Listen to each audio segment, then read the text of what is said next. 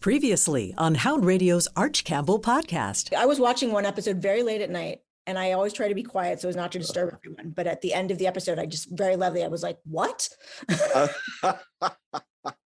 So I'm excited for people to start watching them because holding all of this in has just been very bad for me. I need to be able to yell about this with other people. Well, you know, the first season I binged, which I think maybe overdosed. It's a better word for it. The Arch Campbell podcast featuring Arch, Lou Katz, and a cast of thousands begins now. Well, hello again, everybody. And here we are one more time. And we were talking about the morning show last week on Apple TV, which I say is not a binge, but an overdose. Are you watching that, Lou? Yes, I am. In fact, my wife Wendy and I watched the second episode of season 2 last night. And what do you think? It's like the TV set, a big fist comes out and socks me in the nose. Now this. Well, you know, Reese Witherspoon, correct me if I'm wrong, but it appears that some of her country-ish, I don't want to say twang in her delivery, but that sort of country, you know, she was from wherever before she hit the big network. She's from Nashville. Nashville. It seems to have disappeared. Yeah. Maybe it's just me picking up on that, but I think this second episode was a little better than the first. What did you think? She's a brand now. She manufactures a lot of material and she's very successful at it. I find it amusing that it's so out there, so riled up. Hey, I want to mention very quickly that I received an email from member Royland Lee Boyke. Oh, I remember her, sure. Royland Boyke, the president of the Washington, D.C. Body Heat Society. Yes, she was fun. That's it. And she was on this podcast for the 40th anniversary of Body Heat. And she sent a list of 5 hot movies to watch in case you can't access Body Heat. And so here they are. Go ahead. The first is Wild Things from 1998 with Matt Dillon and Denise Richards and Teresa Russell and a bunch of other people. I remember, I'm not even going to go into the plot of it. I think I'd get thrown out of the universe. So here's her list. Wild Things, Henry and June, American Beauty, Unfaithful with Diane Lane, and The Crying Game. So those are 5 hot movies from Royland Boyke, president of the Body Heat Society. And I bring those up because I think it's a good way to introduce our good friend and our guest this week, all the way from LA. He's a film professor, a great entertainment writer. He lives in LA and he's got DC roots dating back to the great Davy Marlon Jones. He's Davy's son, our friend Oliver Jones. Hello, Oliver. All right, Oliver. How you doing, Arch? I'm still contemplating those Body Heat movies. Which one of those are you going to fire up this weekend? I'll have to wait until a night my wife is out with her friends. I think I might watch The Crying Game again. Yeah, because I remember going to the screening of that, and if we were at the Outer Circle Theater on Wisconsin Avenue, and the reveal of The Crying Game. It was one of the great movies where nobody revealed the twist at the end, and when the twist was revealed, the twist was like 2/3 of the way through. I still remember the audience gasping. Yes. It was a complete full house. It was so full that they let me in, and I sat on the steps by the exit at the rear of the Outer Circle. And then that twist happened in The Crying Game. And I don't want to give it away, but I might refer you to Some Like It Hot and the end line, which is nobody's perfect. Oh boy, nobody's going to be able to figure it out, Arch. But yeah, those moments, that collective gasp or whatever, boy, don't you miss that to your bones, Arch? Oh, I love it, and I'm so afraid that we're losing it. I have I'm supposed to go to see the new James Bond movie tomorrow at the Man's Chinese Theater at noon, which is the same time that it's premiering in for its big London premiere. So we're watching it both more or less at the same time. It's a 3-hour movie. It's a 3-hour James Bond movie. Name? Bond.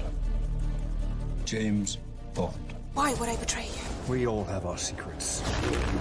You just didn't get to yours yet. So I'm going now, does that include, I wonder if they're going to show you the red carpet in London and then show the movie. I mean, all I'm thinking about is that's a long time to be sitting down in a room full of people, right? I bet you that they show you stuff from London and then the film. That could be interesting. Yeah. Well, how can the Bond movies still be relevant? How can they still keep us watching? Because it's the same thing. It's the same thing as in 1964 when I went to see Goldfinger. I guess, isn't that it, Arch? It's sort of a thrill comfort food, right? It's a combination of, I mean, it's like baked Alaska. It's ice cream, but it's on fire, right? It's something both exciting and comforting at the same time. But probably of all of those you've seen, I mean, Daniel Craig is certainly among the most skilled actors that have played that part. And this is his last time at bat. I guess at least that's how they're marketing it, and I certainly believe it. And so there is watching the different actors navigate the roles has been kind of interesting, but I don't know. I guess it's just it's a sort of sentimentalism tied with a desire for to have your mind blown by car chases. So I guess there's something human in that, Arch. That's another example from the 60s of there'd be the opening scene of the Bond movie, and people would just start laughing and gasping, and then there'd be the credit sequence, and then you would go into the story, and it's that same recipe. Not only is it the same recipe, but it's been corny and it's been sexist for 30 years, right? I mean, right? We've been laughing at, and then also like questioning, the health of it for a long, long time. That's not something that we've done recently. That's something that you were probably doing in the mid 1980s, Arch, if not before that. Probably something I should have been doing in the 1980s. Are you going to screenings? Are you going to many movies? Yes. I mean, I'm still seeing screening links, but I'm starting to slowly, like a bear emerging from his cave, into the actual screening rooms. But 3 hours in a crowded movie theater gives me a pause. Is that going to be with the public? Yeah, the screening you're going to. Oh man! Masks are required, I guess, and so is a proof of vaccination. But I'm still nervous. I won't deny it. It'll probably take you an extra 3 hours to enter the theater. Right. Yeah, actually, I've heard stories of that, where airplanes and other areas where you get in line and then you have to show your proof, and it's taking longer and longer. Bob Mondello was on this podcast from NPR a few weeks ago, and he said, well, you can go to a matinee and there's nobody there. I went to see Respect, the Aretha Franklin movie, at the Avalon Theater in Chevy Chase. And there were 10 people in a theater that seats 350. So I felt okay. And I went to see the card counter at the Landmark Theater, which is reopened now. And first it was me and another woman. So she was on the other side of the theater and I was sitting there, and she says, well, here we are for our private screening. Then the bubble burst. 2 other people walked in. And then once it started, an additional. So there were 6 of us in there. So the I'm going is more of an art, is a sort of an art house movie, the kind of movie that you've seen, that feels like a throwback to the 70s or 80s. What was it seeing a movie like that in a movie theater for you, Arch? It was a reminder of those things you just love about slipping into a movie theater and watching this dream-like fantasy that you knew was, that you were halfway holding your breath, wondering what was that character gonna. It's Paul Schrader, who is, and you posted a review online of The Card Counter. This is an Oliver Jones kind of movie, right? Yeah, well, this is Paul Schrader being as Paul Schrader as he can be. He's essentially made similarly themed or written similarly themed scripts throughout his entire career.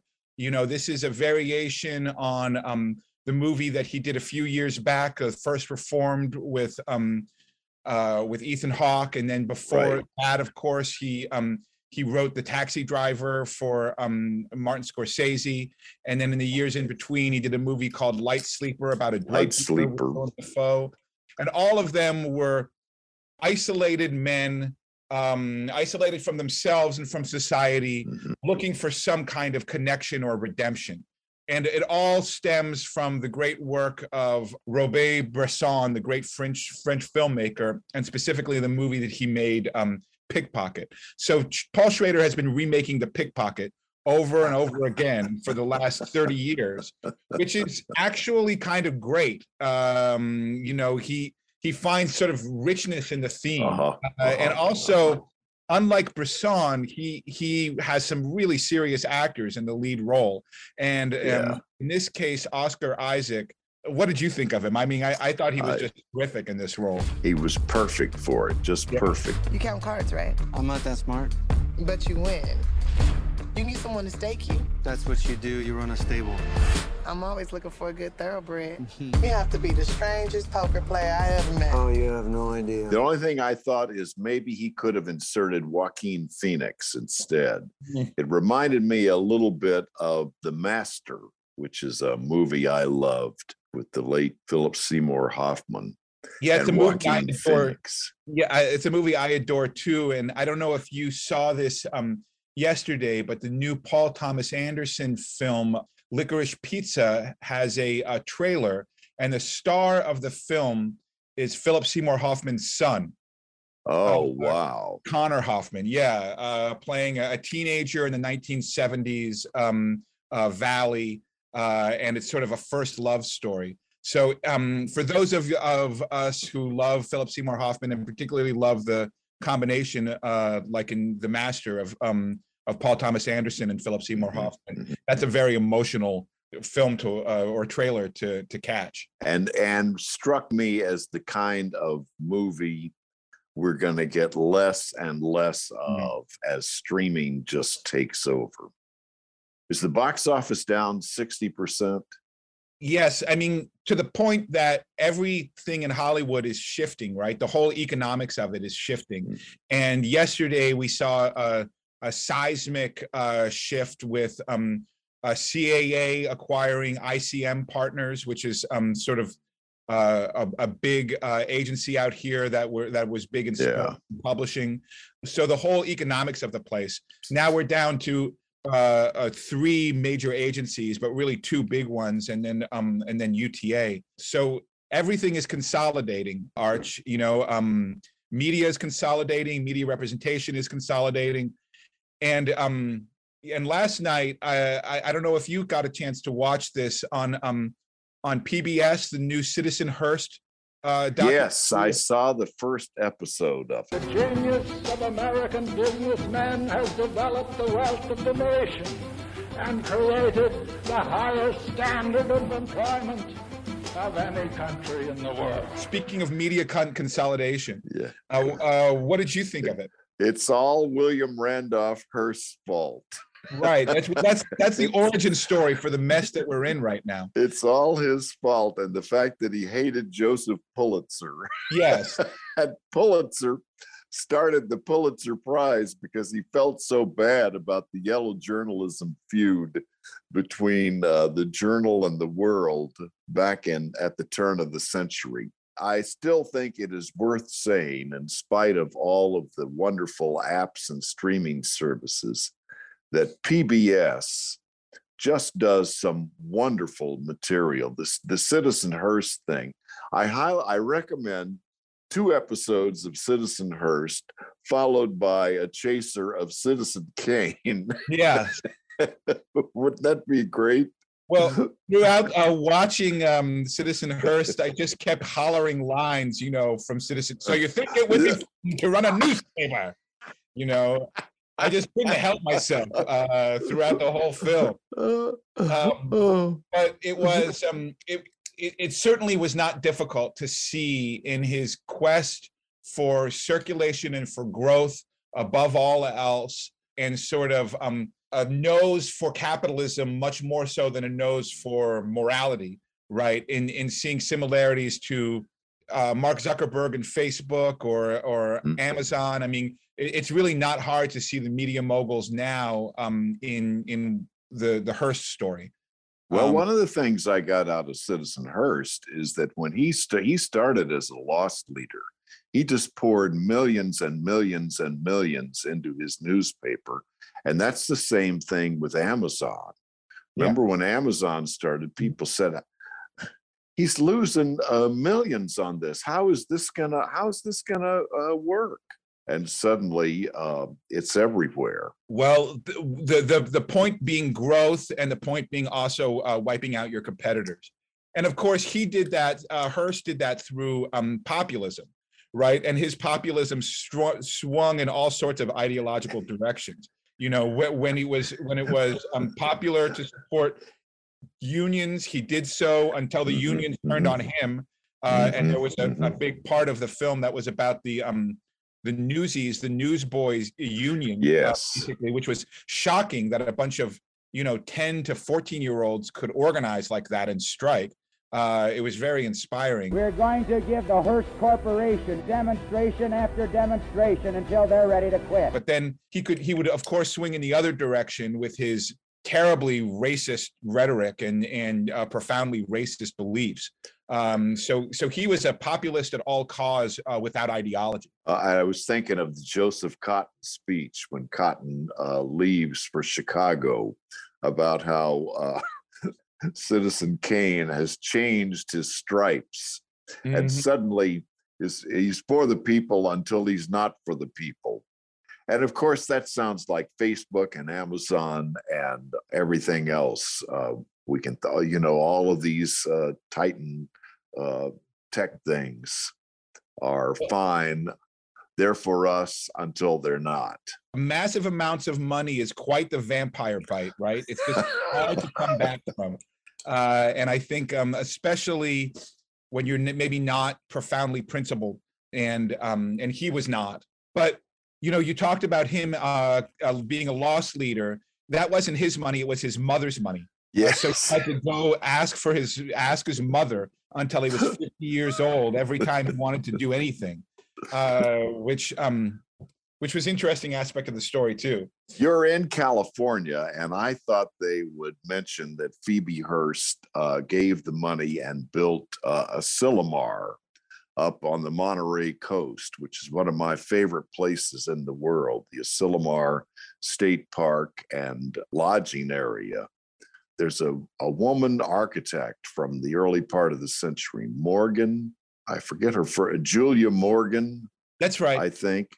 And they didn't mention that. So, but they did mention all of the work, the buildings that she built for University of California, Berkeley campus, including the women's gym and the library there. And I think those are Julia Morgan buildings as well.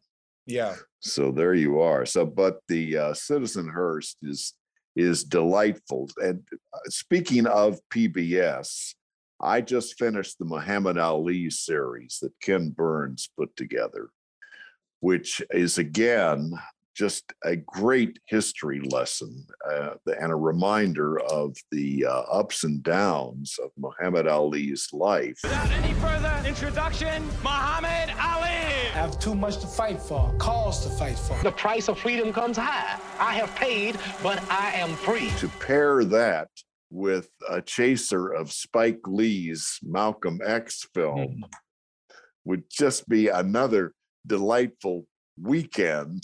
Yeah. A film festival. And I guess that's what we're going to have. We're going to have to create our own film festivals, huh? Well, that's the rest of our lives, isn't it, Arch? Creating, the longer, the better. Just, keep them coming, Ken Burns. 8-10 hours. It's all we got. But I watched two last night through the Liston fight. And, the hype of that first Liston fight and the way that Ali was able to hype it. You thought to yourself while watching it, like, boy, what would have this been like if Twitter was around back then? But then you thought to yourself, it was, because Ali was like a walking Twitter. He not only thought, he did all of the talking, he did all of this promotion. I mean, his genius for hype and for promotion has been untouched, and it was a genius. I think now where we, find economic value in influencers and ability to shape the conversation, we can recognize more fully exactly how good he was at shaping the national imagination and the national consciousness. It was a kind of genius that has been basically unmatched.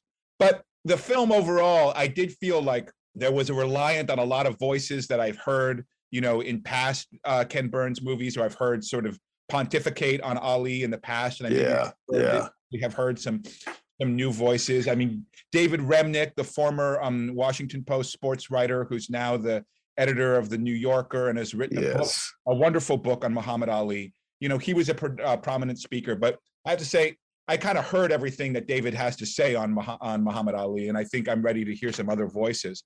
But I wonder if Ken Burns gets a hold of somebody, sits them down, and then asks them about a dozen or so different characters. Exactly. And suddenly, what are your thoughts on Barry Gordy? And suddenly, 10 years later, you think, man, that guy looks good. Right. I did enjoy Walter Mosley, the great LA crime writer, and also Michael Bent, the former boxer who played Sonny Liston in the Muhammad Ali movie with Will Smith. Michael Mann. Those were voices I really enjoyed hearing. And also, I would love to see more about Sonny Liston. I wish that Walter Mosley could create a Showtime or HBO show about Sonny Liston. Who is such an interesting character who kind of needs to be reclaimed. And remind me of the controversy over the Muhammad Ali movie with Will Smith, because there was quite a bit of pushback to that, and it did not. That might have been Will Smith's first misfire. What was the controversy? I'm trying to remember. You're asking me a very personal question here, Arch, because I moved to Los Angeles in 2000 because Will Smith hired me to follow him around and be his biographer while he was training to become Muhammad Ali. Really? Yes. Wow. I was a staff writer at Us Weekly at the time, and he flew me out there. It was one of those things where, a guy had my name on a placard at LAX, took me into a limo, drove me onto the Sony lot where Will was doing his first screen test as Muhammad Ali. And he came out to meet me. This was the first time I ever met him. And he spoke like the champ, like Ali. He was in dialect and in complete makeup. And it was a job interview for me, but he was doing it entirely in character. So after about 2 or 3 minutes, I kind of slipped into being a reporter, interviewing Ali, interviewing the champ. So I sort of forgot that I was Oliver interviewing Will, and the two of us were doing characters. He ended up hiring me, and I followed him around for a while until the very controlling director of that film, Michael Mann, didn't like having me around and got rid of me. But I ended up staying in Los Angeles, and I've been here ever since. That was 21 years ago. Why was there pushback over Smith's film on Ali? What can't remember, Arch. I mean, I don't. I think maybe I buried my head in the sand because I was so upset about being thrown off the set. But I think perhaps it had something to do with the portrayal of Islam and the part that Islam played in his life. I think that so. The Burns thing really is all encompassing, and it's I guess it's about 5 or 6 hours. And I would put that together with Malcolm X, the Spike Lee movie. It's hard to do that is Burns' strength. It's hard to do a fictional by the Aretha Franklin movie. Yeah, Respect. I just walked out and thought that was lousy because I could feel the controls on it. We can't go here. We can't tell this. We can't. We'll put one of her songs in. We'll be fine. I didn't feel like I was getting the real thing, and that's what you do get from Ali. It is nice that Citizen Hearst is not a Ken Burns documentary, and I think PBS is realizing that they need some new voices. Well, I think that becomes particularly apparent with the Ali because while it's exhaustive and they use the time of it well, the rhythm of it at this point is so similar to the other rhythms of the Hemingway or because he was an epoch-changing figure. You need to change the rhythm of how you tell his story. Including the narrator, David Keith, who also narrated his jazz. It would have been nice to have, Michael B. Jordan or someone younger, or just having a different tone to the proceedings, and perhaps something, I dare say it, a little bit younger. Yeah. Very quickly, let me mention the Tony Awards for this weekend, and the two big musical. The big musical is Moulin Rouge. Hey, sister, go, sister, soul, sister, flow, sister, hey, sister, go, sister, soul, sister, flows. He made mama lie down at old Moulin Rouge, strutting a stuff on the streets. The best play is The Inheritance, and it's an odd thing to mention because it was a truncated season. And usually the Tonys are in May anyway. And the only thing that got my attention is they gave most of the awards on a streaming platform. Mm-hmm. And then they had a 2-hour concert on broadcast. And I'm wondering if that is the future of award shows, because even the Emmys, God, I just got so tired of that show, and the Oscars were so bad. And just give the awards on Amazon Prime, or give the awards on Peacock, and right. and not that broadcast counts anymore. But it's just like, just throw them on, let them have their own niche. What do you think? It used to be, right? I remember that they used to show half of the Tonys on PBS, and then they would switch it over to CBS later on in the evening. So I think they've done variations of that in the past. But what you're talking about, Arch, is the fact that these are increasingly niche experiences, right? They're not mass experiences in the same way. And I think for a lot of people, the highlights of the Tony Awards were highlights for Broadway nerds. Were for like Jennifer Holliday singing from Dreamgirls, or the longtime nominee Danny Burstein. After 7 years, 7 nominations, finally winning. things that really felt satisfying for people who follow Broadway, but perhaps meant less to a general audience. Yeah. And perhaps it's not such a bad thing to feed those obsessives.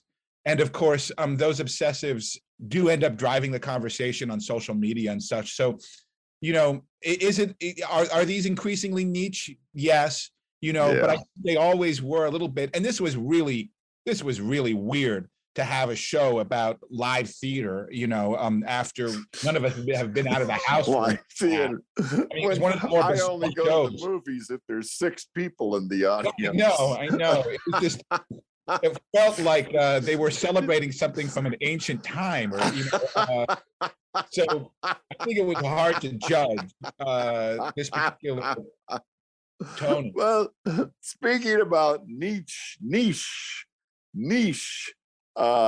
we are on Hound Radio, which we are delighted to be carried by, as well as Apple and iTunes and a few other platforms. And Lou Katz is in the control room making this possible. Lou, tell us all about the Hound. Well, the Hound has a bunch of regularly scheduled features besides our adult contemporary music, and one of those is the World of Dogs. And check out this segment on Tales. Ooh. Hound Radio pauses the music for another wonderful look into the world of dogs with Faith Lapidus. When your dog sees you and starts to wag her tail, that means she's happy, right? Probably, but a tail wag can be much more than a greeting. It can tell you a lot about how she's feeling, especially when you pay attention to the rest of her body. If a dog's body is stiff and the only part moving is the tail, stay away. That dog does not want you to pet him. Look at the position of the tail. If it's tucked under the belly, that dog is scared. If it's loose or parallel to the floor, you're looking at a relaxed dog. But if the tail is held high, that's a sign of arousal that could be fear, anxiety, or aggression. Finally, consider how the tail is moving. Just because he's wagging his tail quickly doesn't mean he's excited. Check those other signs. With a stiff body and the tail held high, it could be stress. But one sure way of knowing your dog is happy is the helicopter tail, which wags round and round super fast in crazy little circles. And that will make you happy too. I'm Faith Lapidus for Hound Radio. Okay, let's mention a few things that need to be remembered. Oliver, I'm sure you have some thoughts on Melvin Van Peebles, who passed away this week and is celebrated for Sweetback's badass song. I remember reading and hearing more about it than actually seeing it. I mean, listen, we're talking about perhaps one of the most, perhaps the most significant independent filmmaker, certainly in terms of proving the financial worthiness of independent film, but also tapping into an audience that is still being ignored in Hollywood and is still, all of these years later in the African-American urban audience. And doing so in a way that felt like he was inventing the rules to his own game. It didn't seem like he was playing someone else's game. And I think that anyone can find that inspiring and empowering. And plus, the guy, the guy was just a great raconteur, a great party, a great storyteller, artist, a great He's drinker. the father of Mario, who has done very well. I remember more his movie Watermelon Man. Right. From the early 70s, which sounds like something should have been a Richard Pryor movie. Guys, I found an old interview where Melvin's talking about the film timeline. Check this out. Watermelon Man, people getting 45 days, 90 days to shoot a film, blah, blah, blah, blah, blah. And they gave me 23 days to shoot the film, setting me up. So I shot it in 21. Refresh my memory. Now, what's the movie about? A white guy wakes up one day and he's black, but they play a black guy, played the white guy in whiteface, right, and then had to face the world as a black man. It was played for comedy. And the early 70s need celebrating. The things I'm hearing now about wokeness and Black Lives Matter and all. Those things were bubbling in the early 70s and were permeating the culture, and it's interesting for me to see us go back to them. And then, sadly, the 80s happened. Yeah. And we had the Cuban Revolution, and we had corporate America kind of rear its head and sort of have its first stab at kind of steering the conversation. But yes, in those days, an independent producer could book a movie theater, put a movie theater and just sell them out, and there was a whole economy for these kinds of voices and these kinds of conversations that exists as less and less as we consolidate more and more. But Melvin Van Peebles founded a theater in Detroit, and word of mouth got the movie a distributor. Now you can post it on YouTube, and you're off and running. I don't know, and the irony is I don't know if as many people would find it that way now. Well, and the other thing is that when money, you can count the number of money that comes in through that window at the movie theater. How the economics of YouTube and all of that works is a mystery to people. Every view does not mean $1 in your pocket, right? So it doesn't mean the same thing. It's not a figure like a football score that you can look at and show how dominant it is. Those clicks are something, but they're not the same as dollars at the window of a movie theater. Well, let's see. The clock is ticking and the time is running down. So what shall we recommend for this weekend? What are you recommending, Oliver? Well, I saw a couple of interesting movies last week, Arch, both of which deal in interesting ways with technology. One is going to be streaming in a couple of days on Netflix. It's called The Guilty, starring Jake Gyllenhaal, where he plays a cop who has been taken off the street and because of officer-involved shooting, and he's working a shift at 911. And gets some harrowing calls. It's basically a one-man show in one set. 911, this is emergency operator 625. I've just been robbed. Okay, sir, I need to know where you are. Last name? Is this the fire department? No, ma'am, you've reached 911, but I can connect you to fire. Just hold the line. What does she look like? She was tall, pink hair, in heels. Hey, man, can you tell me how long it's going to take? Directed by the action director, Antoine Fuqua. And it was it's an interesting movie. I'm not sure if it entirely works, but Jake Gyllenhaal carries it off. And it's one of those movies that you dream about getting a script like that as a producer, because it's just one actor and it takes place in one place. And the other one is a German film called I'm Your Man, about an academic who gets a robot who is supposed to be her ideal companion.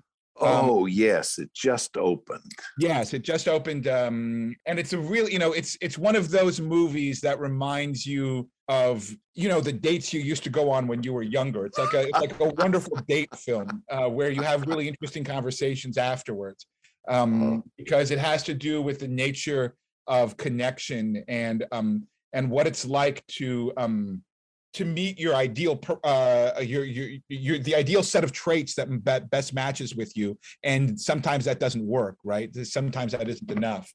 It's a very interesting film that I definitely recommend seeking out. Oliver, I love when you're on this podcast, and I want you to come back more and more often. I want to recommend Citizen Hearst on PBS and the Muhammad Ali documentary. And I just want to put in a plug for Ted Lasso. It just gets better and better and better. And they are doing riffs on movies. Yes, they are. We are doing a riff on We'll Be Back next week. Thank you, Arch. Always happy to be here. This is the Cats Podcasting System, where it's not just a podcast, but a podcats.